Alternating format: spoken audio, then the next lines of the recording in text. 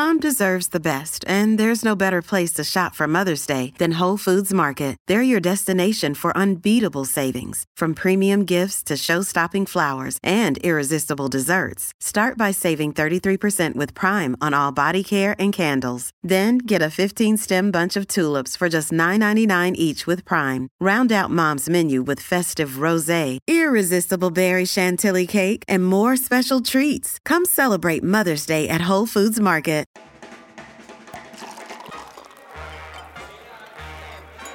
New York, 1920. Only a few months after Prohibition had gone into effect, the city was awash in illegal booze. Speakeasies all across Manhattan offered the thirsty a place to drink and let off some steam. All you needed to know was a secret password. The guard at the door opened the peephole to a short, round man in a suit by the name of Izzy Einstein. When he asked Izzy what he wanted, Izzy responded, "A drink." Once he was inside, Izzy saw a sea of men and women drinking and dancing. He knew he was in the right place, so he made his way to the bar and sat down. The bartender asked Izzy what he was having. Izzy responded, "Would you like to sell a pint of whiskey to a deserving Prohibition agent?" The bartender looked at Izzy for a second before bursting into laughter. He pulled out a bottle and poured Izzy a shot. Whiskey in hand, Izzy turned back to the bartender, told him he was under arrest for violating the Volstead Act, and slapped a pair of handcuffs on him. The bartender had just sold alcohol to one of the most successful Prohibition agents of the early 1920s. During Prohibition, Izzy Einstein and hundreds like him scoured American cities to prosecute the illegal selling and distribution of alcohol. After arresting the bartender, Izzy took a sniff of the glass in front of him and turned his nose up in disgust. He was smelling moonshine. One gulp and his belly would be full of poison. And if the moonshine was made using denatured industrial alcohol, it meant only one thing: the government was the supplier.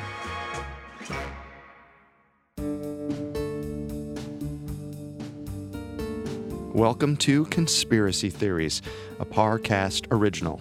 I'm Carter Roy. And I'm Molly Brandenburg. Every Wednesday, we dig into the complicated stories behind the world's most controversial events and search for the truth. Neither of us are conspiracy theorists. But we are open-minded, skeptical, and curious. Don't get us wrong, sometimes the official version is the truth. But sometimes it's not.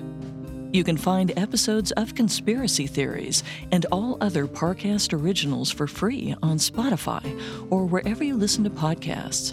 To stream Conspiracy Theories for free on Spotify, just open the app and type Conspiracy Theories in the search bar. At Parcast, we are grateful for you, our listeners. You allow us to do what we love.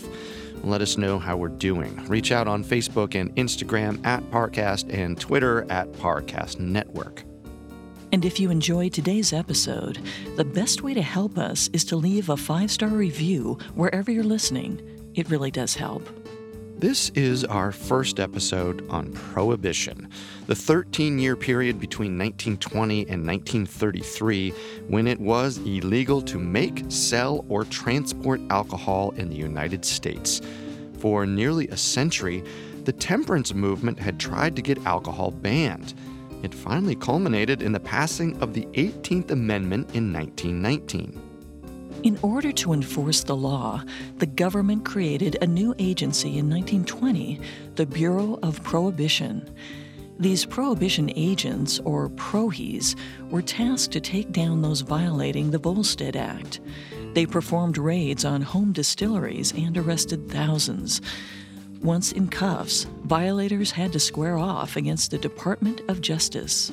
But in the decade that followed, men and women across the country quickly realized that Prohibition was a joke. The reality was only a small fraction of the people wanted Prohibition. The average American never wanted to put down their bottle.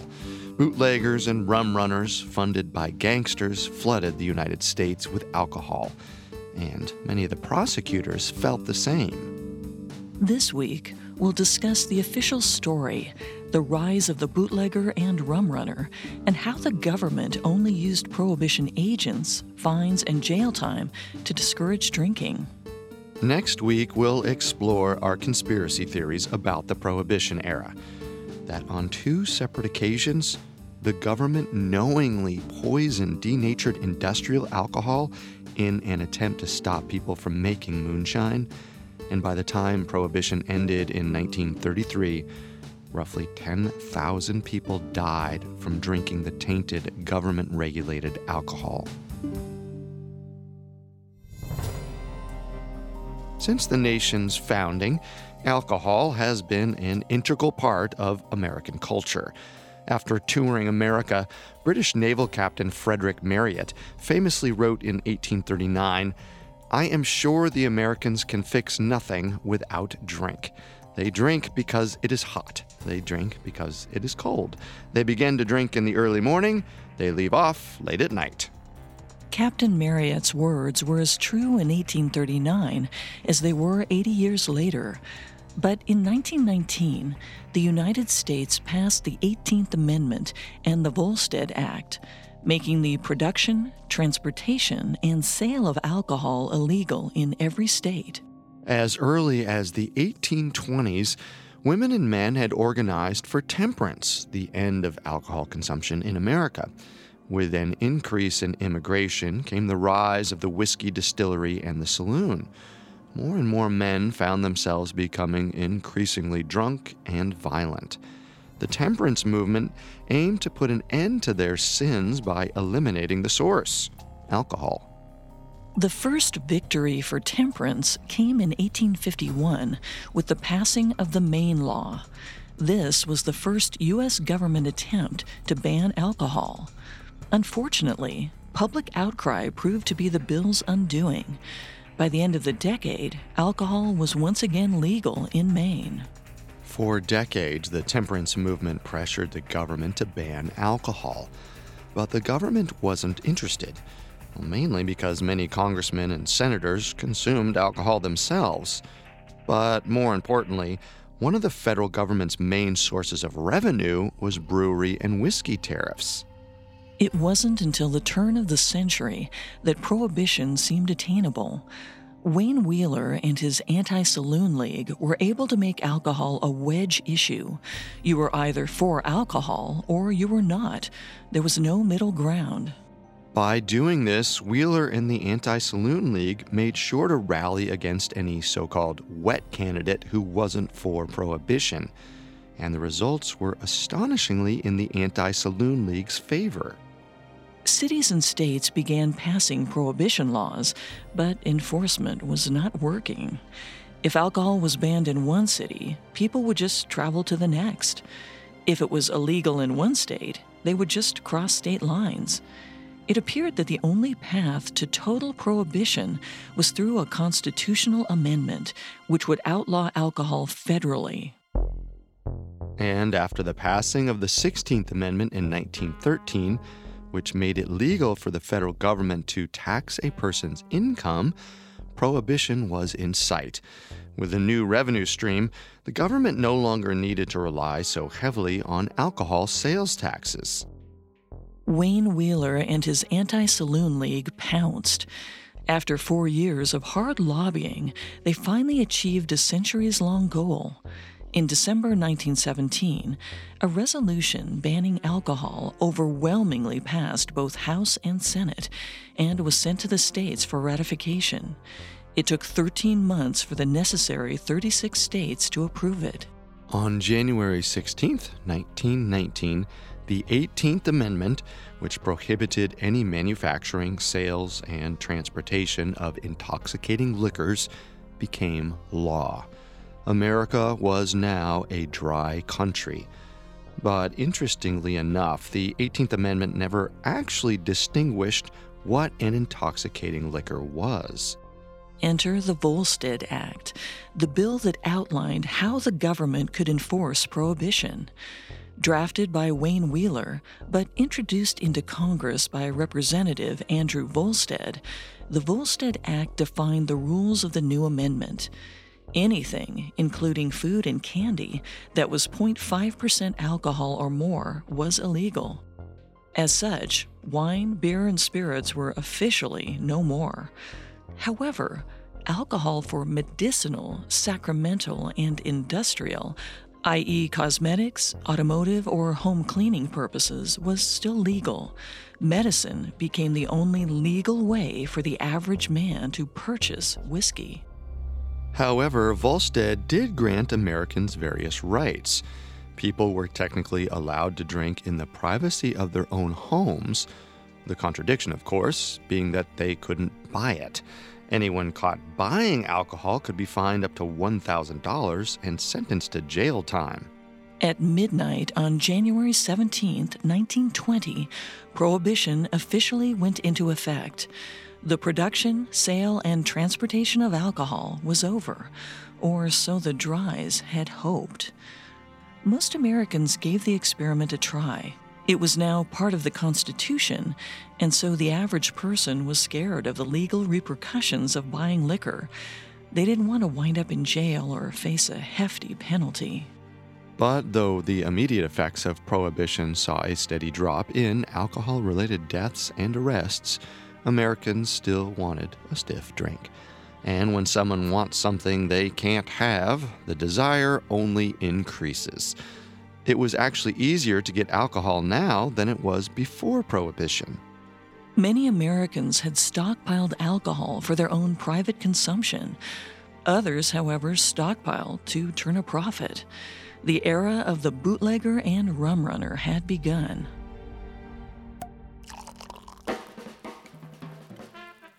When Prohibition went into effect, Arnold Rothstein was a household name, thanks to his involvement with the 1919 World Series scandal.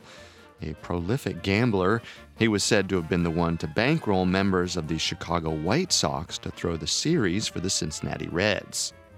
Rothstein wasn't the kind of man to let a good opportunity pass him by. When Prohibition went into effect, he knew he could tap into the market.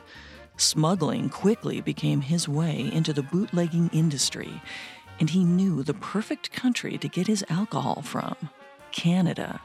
Using the Great Lakes and the Hudson River, Rothstein was able to submerge New York City and the rest of the East Coast in alcohol.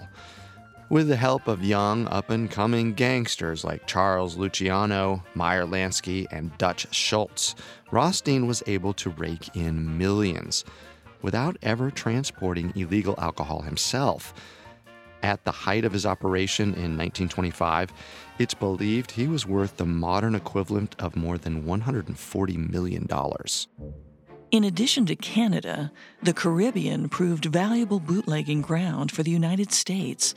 Whether it was whiskey from Great Britain and Ireland or locally distilled rum from Nassau, the Southern Atlantic proved an excellent entry point for booze and aptly became known as Rum Row. And no man shipped more alcohol from Rum Row than William Bill McCoy. Though he abstained from alcohol himself, Bill McCoy saw that there was money to be made. But unlike Rothstein, who paid other people to smuggle in alcohol, McCoy had the means to traffic in the illegal substance himself. He had his own boat.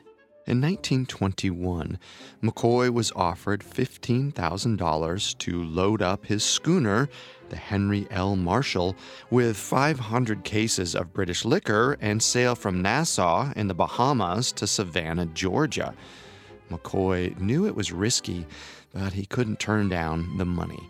It's unclear how long the trip took, but he did it without any trouble, and afterward, McCoy became hooked on smuggling alcohol.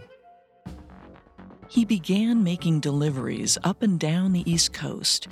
He purchased a much larger boat, the Arethusa, added a machine gun in case there was any trouble, and a high-powered motor so that he could make more runs throughout the year, as well as outrun the Coast Guard.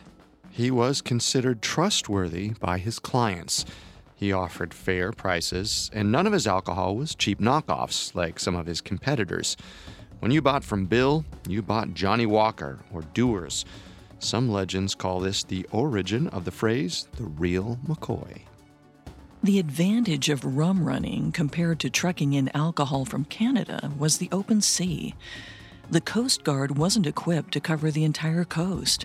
So, with the motors still running, McCoy would drop anchor 3 miles from land, and buyers would sail up to the side of his boat to make their purchase.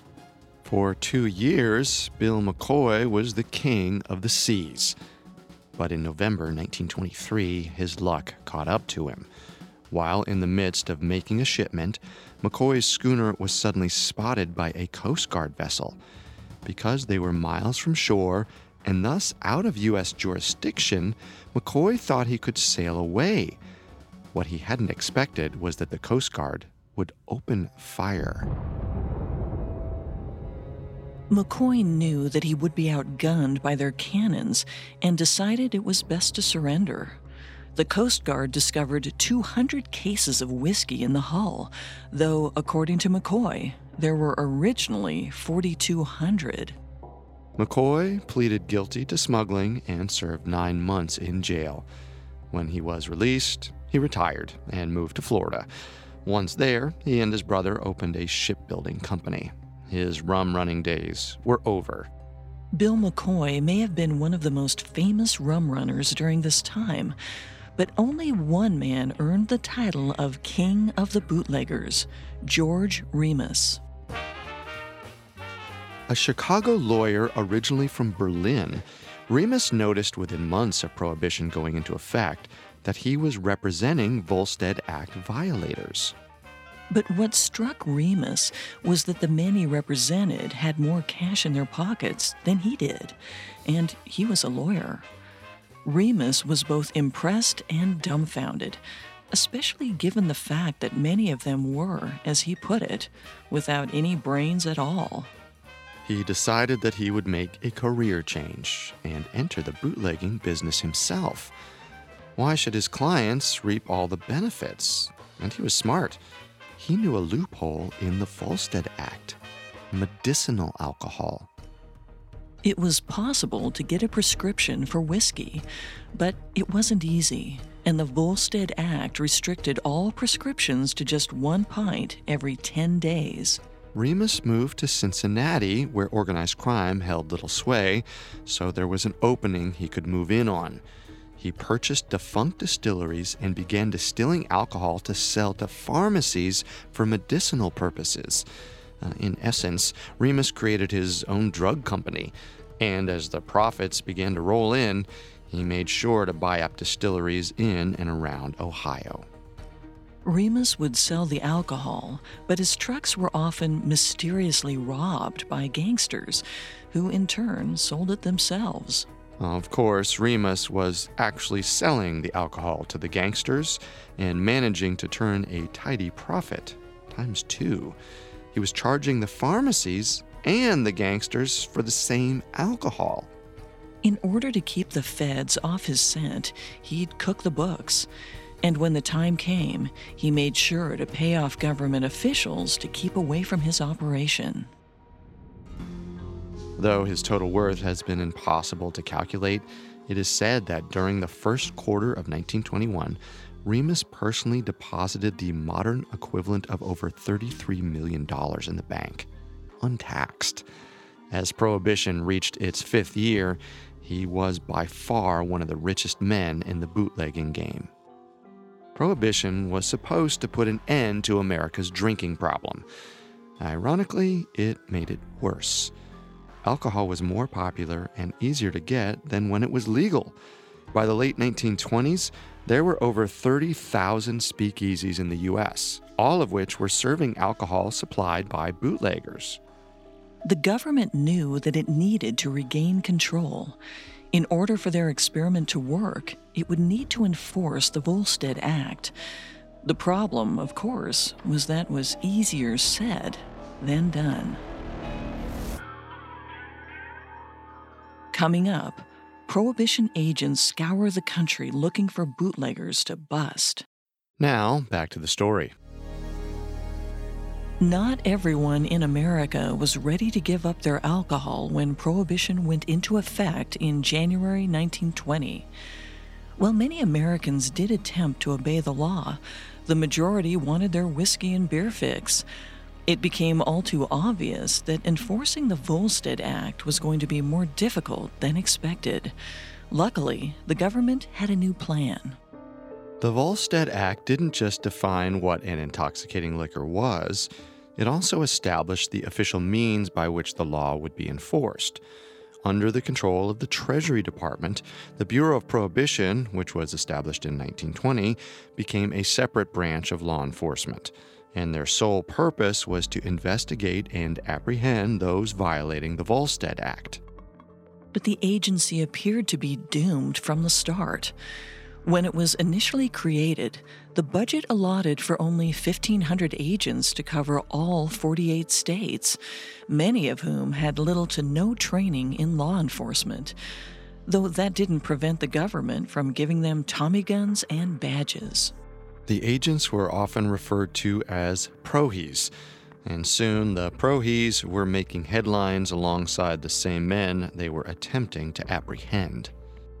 Two of the most famous prohies were the duo of Izzy and Mo, and in the early years of Prohibition, no one racked up more arrests than them. Isidor Izzy Einstein was an Austrian Jewish immigrant known for his affable personality and his way with language. He spoke Russian, German, Spanish, French, Italian, and Chinese, and he had an uncanny ability to perform various accents in English.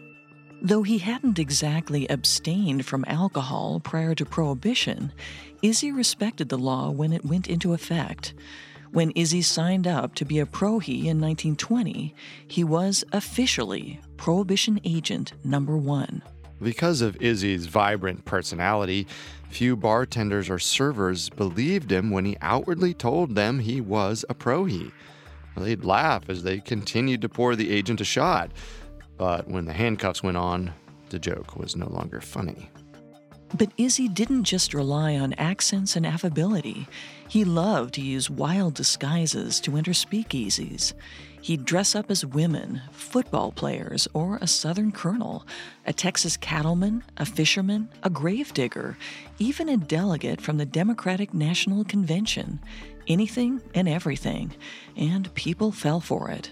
Not long into his career, Izzy recruited his friend Mo Smith, a cigar shop owner, to be his partner in doling out justice. Together, the pair went undercover in New York, Los Angeles, New Orleans, St. Louis, and Cleveland. The press loved their adventures.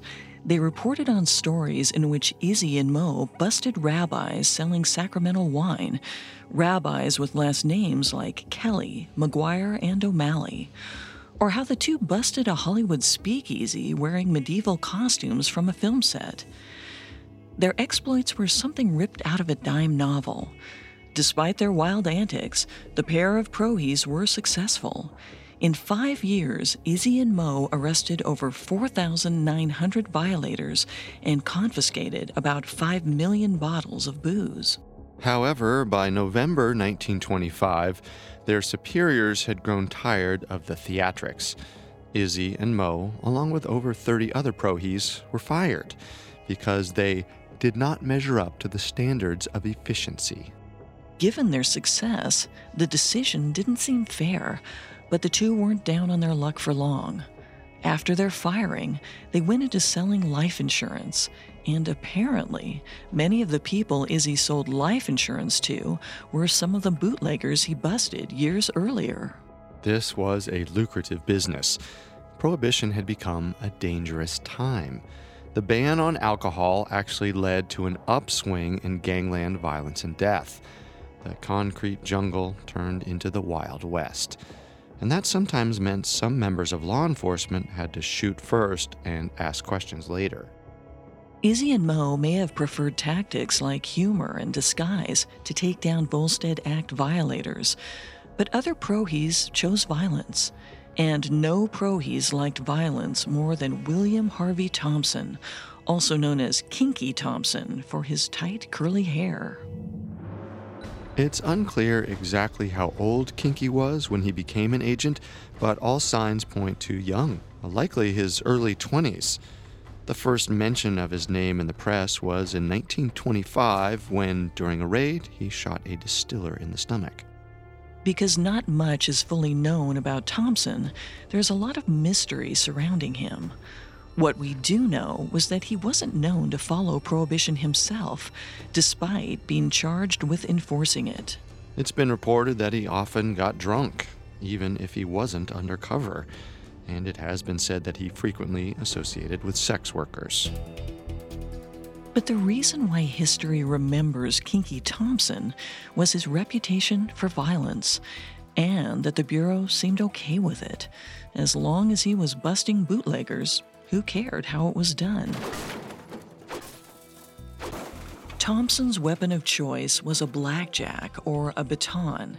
He got so good at twirling his stick around and beating bootleggers with it that he was said to be something of a blackjack artist. One famous incident got Thompson in hot water with a local judge. As the story goes, Thompson got too rough during a raid at a backwoods distillery. According to Thompson's report, the owner of the distillery resisted arrest, so force was necessary. But during the trial, the jury saw Thompson's actions as a step too far. The judge at the trial called Thompson's supervisors at the Bureau to warn them about his behavior. But Thompson's supervisors sided with Thompson. Their response? No bootlegger gets rough treatment unless he deserves it. Sometime later, Thompson and his partner raided a pool hall. When the owner denied that there was any alcohol on premises, Thompson proceeded to break a bottle over the owner's head, then take an axe to the pool tables, the bar, the cash registers, the paintings on the wall. From what we can gather, it is unclear if any alcohol was ever discovered. In 1927, Tacoma police were called about a drunken fight between a young couple in a parking lot. During the fight, the man involved was said to have reached in his pocket for something. Believing the man was going for a weapon, a police officer fired. The police quickly discovered that they had shot and killed Kinky Thompson. The Prohibition Bureau painted him as a martyr, despite a death that had nothing to do with his work. They sugarcoated his violent reputation as zeal. Thompson's legacy shows the violent lengths the government would go to enforce prohibition. And if they would turn a blind eye to such violence, who can say what else they would have allowed? Violent or not, these tactics worked. It didn't seem like they needed to try anything else. Whether it was through the clever tricks of Izzy and Mo or the violence doled out by Kinky Thompson, these prohies managed to arrest thousands. And once they were arrested, it was up to the Department of Justice to prosecute them to the fullest extent of the law. And no criminal prosecutor was more successful than U.S. Assistant Attorney General Mabel Walker Willebrand. In 1921, 32-year-old Mabel Willebrand was given the difficult task of prosecuting bootleggers and rum runners, a job no one else in the Justice Department wanted. Like Izzy Einstein, Mabel Willebrand wasn't a stranger to alcohol, but she understood her duties and took the law seriously. A progressive Republican, Willebrand rose up the ranks as a public defender. Specifically, she made a name for herself representing sex workers in Los Angeles and forced their customers to shamefully appear in court themselves. It didn't take long for her name to be brought up as a potential Assistant Attorney General, and when it did, she received near unanimous support among California judges. When Willebrand first became Assistant Attorney General in 1921, her team consisted of only 3 members. But in a few short years, she had an army of 100, including 40 lawyers.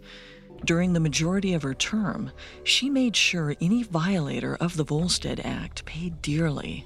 There would be no leniency, even if the bootlegger had political connections. But Willebrand's department also oversaw federal income tax litigation. This would prove to be a major tool in bringing down the nation's worst bootleggers. In 1927, one of the 40 cases she argued before the Supreme Court was that taxes should be taken out of illegal income. The Supreme Court agreed. So, thanks to Willebrand, the IRS was allowed to go after bootleggers for tax evasion or fraud. Famously, it's how they took down Al Capone.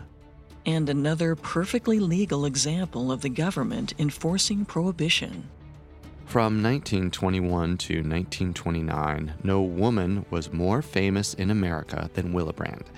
She was dubbed the First Lady of the Law. By the time Prohibition ended, Willebrand and her department notched 600,000 federal prosecutions.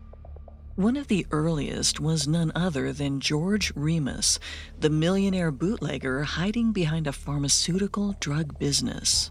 Izzy and Mo, Kinky Thompson, and Mabel Willebrand are just 3 examples of the government's official enforcement of the Volstead Act. While some of their methods were questionable, the fact remains they did their job. Unfortunately, they seem to be more of the exception than the rule. Many within law enforcement didn't care for the Volstead Act.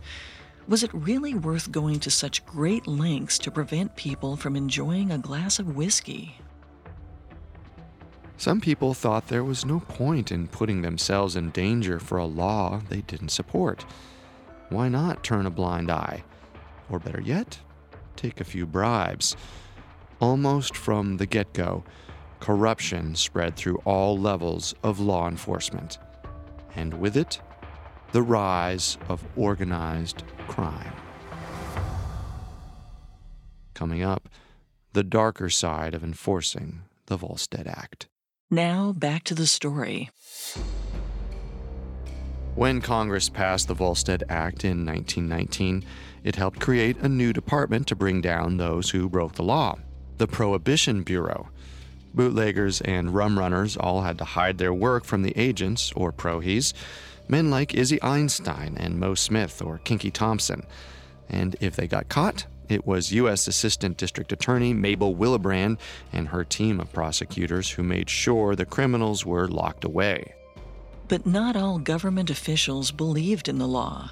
Many thought prohibition was so ridiculous, enforcing it was a waste of time. This quickly bred corruption. The language within the 18th Amendment stipulates that the federal government would work with states to enforce the law. This immediately created a problem. The federal government assumed that the states would enforce prohibition themselves, but the states believed that since it was a federal law, it was up to the federal government to enforce. And the federal government did not want to spend that kind of money. During Prohibition, Republicans controlled Washington, both Congress and the White House, and didn't want to spend government funds on something like prohibition. When the Bureau of Prohibition was established, its initial budget was $4.4 million. Today, that would be around $65 million. Salaries for prohibition agents varied between $1,200 to $3,000 a year, so it was more profitable to receive kickbacks from bootleggers than actually bring them in. Just 1 year into Prohibition, more than 100 New York agents were fired for bribery. However, the government tried to sweep the problem under the rug. In 1925, the head of the Bureau, Roy Haynes, claimed that because only 43 prohies were convicted for crimes between 1920 and 1925, it meant that the force was 99% honest. Except, those numbers are completely wrong or fabricated. As journalist Edward Baer notes, between 1920 and 1930, some 11,926 agents out of a force of 17,816 were separated without prejudice because their criminal involvement couldn't be proved, and another 1,587 were dismissed for cause. That is, for offenses that could be proved but might not warrant sentencing or that could involve costly, publicized trials. It seems like the government was aware of the corruption, but instead of taking action, simply tried to cover it up with misleading numbers. They may have known they were fighting a losing battle, but kept fighting anyway. In fact, as Baer later notes, Roy Haynes, the head of the Bureau, was notorious for laying blame on others. Haynes said, "There are large communities where the entire machinery of government, municipal, county, and state is such that federal enforcement officials can get little, if any, cooperation whatever." To some extent, Haynes wasn't wrong. Corruption was worse at the local level. Many sheriffs and police officers turned a blind eye to small-town bootlegging operations or speakeasies. Since most of the bootleggers were heavily armed, it was often too dangerous. There was no value in fighting. One famous bootlegger actually started his career as a cop. Roy Olmsted was a lieutenant in the Seattle Police Department when Prohibition began. However, Olmsted began a small bootleg operation to make money on the side. After getting busted, Olmsted was fired from the police force and charged a fine. Afterward, Olmsted dove headfirst into alcohol and went on to become the most successful bootlegger in the Pacific Northwest. As the 1920s roared on, it had become obvious that Prohibition wasn't working as intended. More people were drinking during Prohibition than before, and corruption among those responsible to enforce the law made it impossible for anyone to have faith that the government was adequately equipped to tackle it. Adding to all of the government's problems was the unprecedented spike in violence, and much of that had to do with the rise of the gangster. When Prohibition started, bootleggers like Arnold Rothstein and George Remus figured out a way to peacefully stake out their territory with little violence. More often than not, they employed small-time street gangs to help them carry out their operations. But as Prohibition continued and these operations brought in more money than they could have imagined, the small-time street gangs began to grow, and the alliances and peace agreements among rival gangs turned violent. Chicago famously had Al Capone. When Prohibition started, Capone worked for Johnny Torrio. When Torrio ran the Chicago outfit, there was relative peace with the rival Irish gang. But when an assassination attempt on Torrio in January 1925 forced him to retire, his young protege took over, and Chicago ran red with blood. The Chicago beer wars between Capone and his Irish and Polish rivals, Dean O'Banion, Bugs Moran, and Jaime Weiss, sent 400 gangsters to their graves. Over 150 of those deaths were by the police. In the span of about 5 years, in the middle of the 20s, the streets of Chicago were a war zone, culminating in the 1929 St. Valentine's Day Massacre. Everyone knew who was responsible for the massacre. But Capone was able to get away with it because he had the police on his payroll. It is said that for years, he paid them $500,000 a month to let him run his bootlegging operation without trouble. In New York, Charles Lucky Luciano quickly rose in the underground and proved that he was not only one of the most ruthless gangsters in town, but the smartest.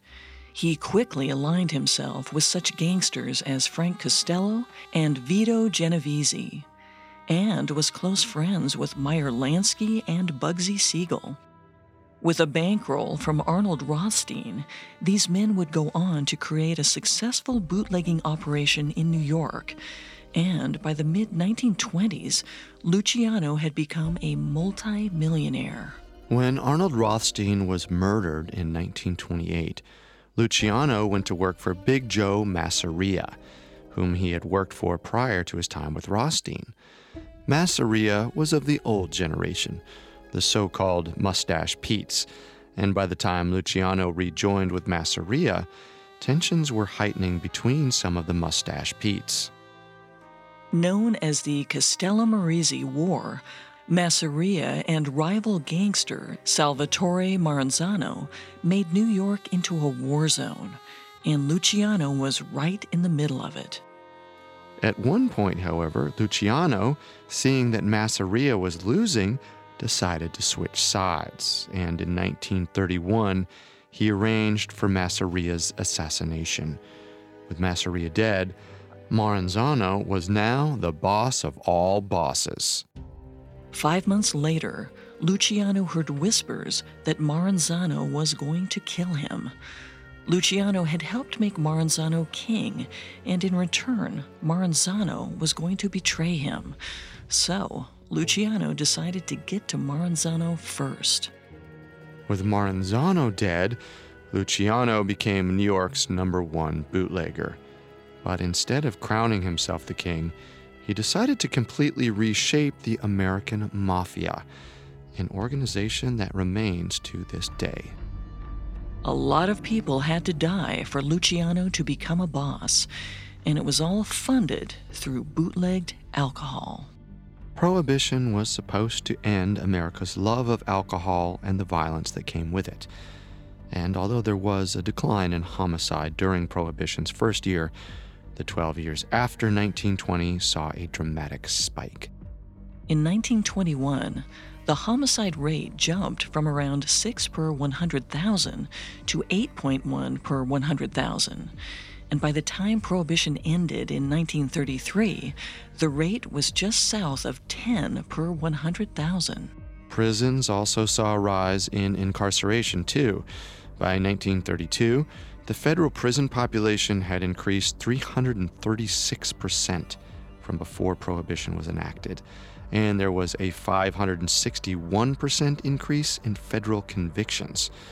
The common reason? Violation of the Volstead Act. While the intentions may have been good, the reality is more people became criminals or died because of the Volstead Act. It seems the U.S. government couldn't police liquor without causing violence and death. Perhaps this was something that required drastic measures to gain control over, or perhaps death and violence was part of the plan. There are some numbers that we haven't mentioned yet. Numbers the United States government didn't want released.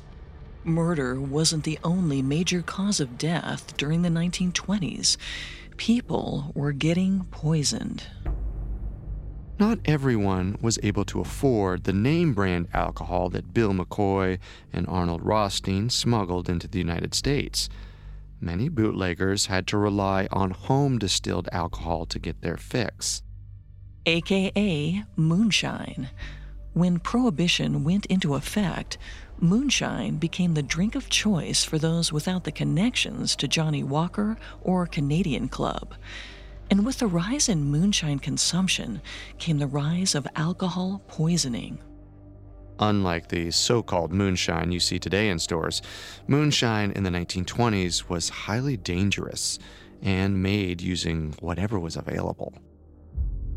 If a moonshiner was lucky, he was able to buy corn mash from the grocery store or medicinal alcohol from the likes of George Remus. If a moonshiner was unlucky, he had to distill his liquor from wood or government-regulated industrial alcohol. And when a moonshiner made bottles of booze using industrial alcohol, death seemed to follow.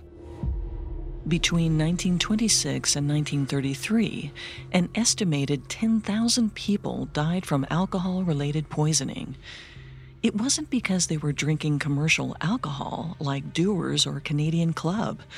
It was because they were drinking moonshine and a popular late Prohibition drink called Ginger Jake. 1926 is an interesting year to consider as a starting point, because it was during the summer of 26 that rumors began circulating throughout New York City that government-regulated alcohol, one of the many sources for moonshine, was going to become more poisonous than before. Was it possible that the Bureau of Prohibition wasn't the only trick the government used to enforce Prohibition? Did they know that moonshiners used industrial alcohol as an ingredient and wanted to stop it? even if it meant a death toll? And was this a coordinated effort at population control? The vast majority of those who died from alcohol poisoning didn't have the means to afford top-shelf alcohol. These men and women were only able to buy cheap, dangerous moonshine. Was the government aware of this and purposely targeting the poor? Next week, we'll explore two conspiracy theories which claim the U.S. government, on two separate occasions, purposely poisoned industrial alcohol. One theory claims they did it in 1926, and another in 1930. New Yorkers died in rapid succession at the end of 1926. Was it because of government-poisoned alcohol? Or was it something more? We'll find out next time.